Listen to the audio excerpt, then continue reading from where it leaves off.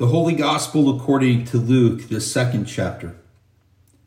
And at the end of 8 days, when he was circumcised, he was called Jesus, the name given by the angel before he was conceived in the womb. When the time came for their purification, and according to the law of Moses, Joseph and Mary brought Jesus up to Jerusalem to present him to the Lord, as it is written in the law of the Lord. Every male who first opens the womb shall be called holy to the Lord, and to offer a sacrifice according to what is said in the law of the Lord, a pair of turtle doves or 2 young pigeons.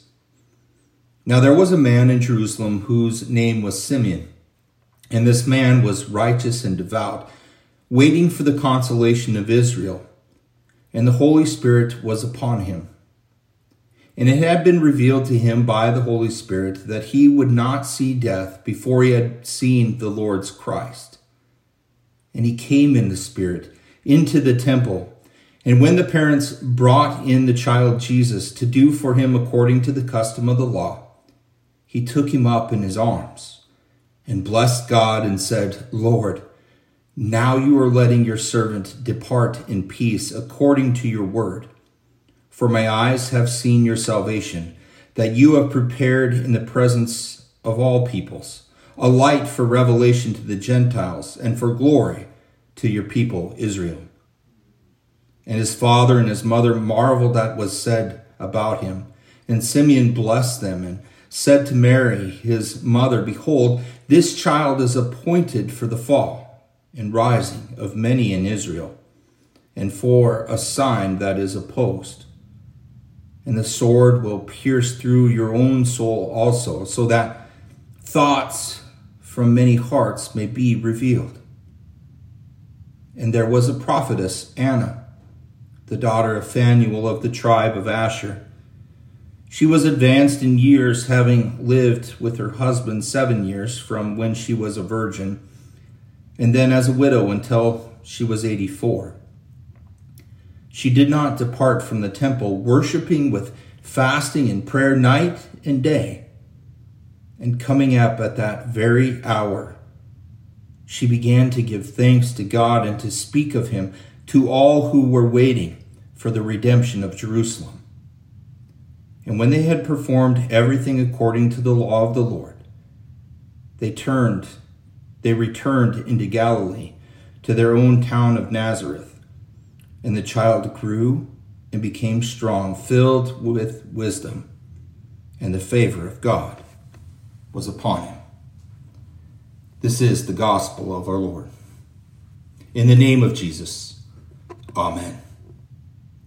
Well, dear saints, in the Christmas gospel, the evangelist Luke described the events around the birth of Jesus. And today, Luke jumps ahead to take us to the 40th day of Jesus' life here on earth. We know from today's text that Jesus is 40 days old because the opening words speak of the time of purification, according to the law of the Lord. And that law is Leviticus 12, which stipulates that a period of 40 days must elapse for the mother of a male before she can approach the priest and make a sin offering. So in today's text, that's exactly what Mary and Joseph do. They take the baby Jesus to the temple in Jerusalem to present him to the Lord and to give a sacrifice of a pair of turtle doves or maybe 2 young pigeons. Now this presentation of poultry, it tells us that Mary and Joseph are of a lower class of citizens, for this is the permissible sin offering for people that are too poor to afford the regular sin offering of a lamb. These particular details in the introduction of our text, just a week after Christmas Day, is Luke's way of continuing the theme of the unexpected in God's plan of salvation. The kind of Savior that God promised is in itself unexpected. Now, we would expect God to perhaps show himself to the world in his unveiled glory in a stunning or brilliant burst of light, much like a 4th of July or even a New Year's Eve fireworks display. Or perhaps by sending a mighty king arriving with all the fanfare of a celebrity, then charismatically leading his military to bring freedom to the captives. But instead, the unexpected occurs. God's mighty king is a baby. There is no splendor, not even a room available in downtown Bethlehem, just a feed box for a bed surrounded by animals and foul odors.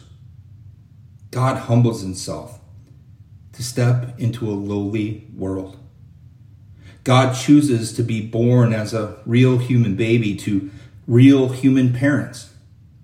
They're not celebrities, not special, not worthy in any way. And in another unexpected twist, God has simply chosen ordinary, everyday people. He has again visited the lowly, those too poor to afford a regular offering to bring salvation to the world. And in our text for today, God's unexpected surprises, well, they continue.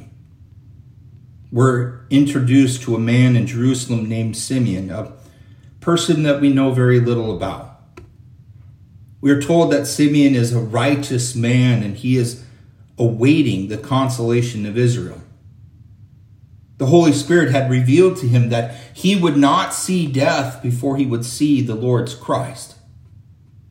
So Simeon is longing for the fulfillment of this promise before he dies, longing for that day when God would reveal his promised Christ to him.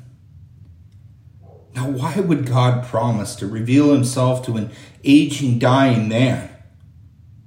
Was Simeon special or worthy in any way? No. And that he is a righteous man isn't because of any virtuous work. For we're told in the words immediately following this that he was expectantly waiting the consolation of Israel. You see, his righteousness lies in his expectant longing, in his faith.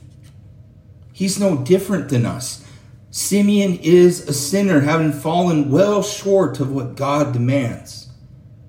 He is clinging to the hope of salvation in Christ, just as we are.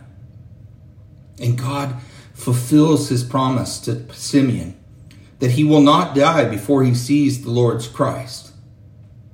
Now Simeon goes to that temple at that very same time as Joseph and Mary were there presenting their child Jesus to do for him what was customary according to the law. Simeon, he was expectantly waiting to see the Christ. But I doubt very much that he was expecting a baby. Yet God revealed to Simeon that this was indeed the Christ. And he received him in his arms, and he glorified God. And he said, "Now, Lord, you dismiss your servant in peace according to your word, because my eyes have seen your salvation, which you have prepared before all people, a light of revelation to the nations, and glory to your people Israel." This is Simeon's song of praise to God in the temple for letting him see the Christ child and hold him in his arms before he died.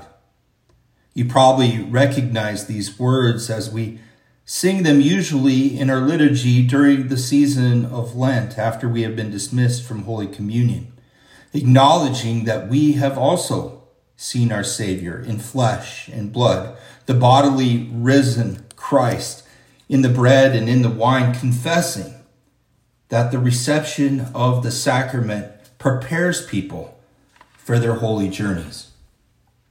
When we celebrate Holy Communion, the Christ child who was born for us and crucified in our place and who rose from death and flooded the kingdom of darkness with his light, he comes to us as host of his holy meal, giving us his body and blood to forgive us of all of our sins. God in Christ again does not withhold himself from the lowly. No, God through Christ again comes to his temple, but not the building in Jerusalem that is no longer there, but to his new temple, the people of God, his church gathered around him, the fullness of God in bodily form. As we stand at the beginning of another year, we reflect on our records of imperfect endeavors, our shortcomings, and all of our sins, which the blood of Christ must cover up. But we also see a future bright with promises and new hope. Throughout this year, pray. Yes, pray that the Lord would grant us the enduring faith of Simeon to see the Lord's salvation and give him thanks face to face in eternity. Pray that, like the child Jesus, we will continually grow in our true wisdom and receive the favor of God. Dear saints, throughout this year, there might be things from God in our lives that we would not have expected. But what we can expect is that he is faithful to his promises.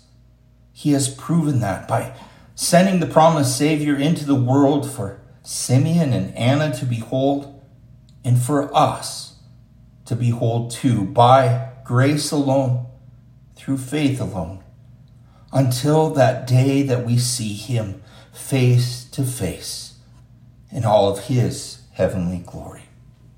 Now may that bring you peace. The peace of God which surpasses all understanding. May it guard your hearts and your minds in Christ Jesus our Lord. Amen.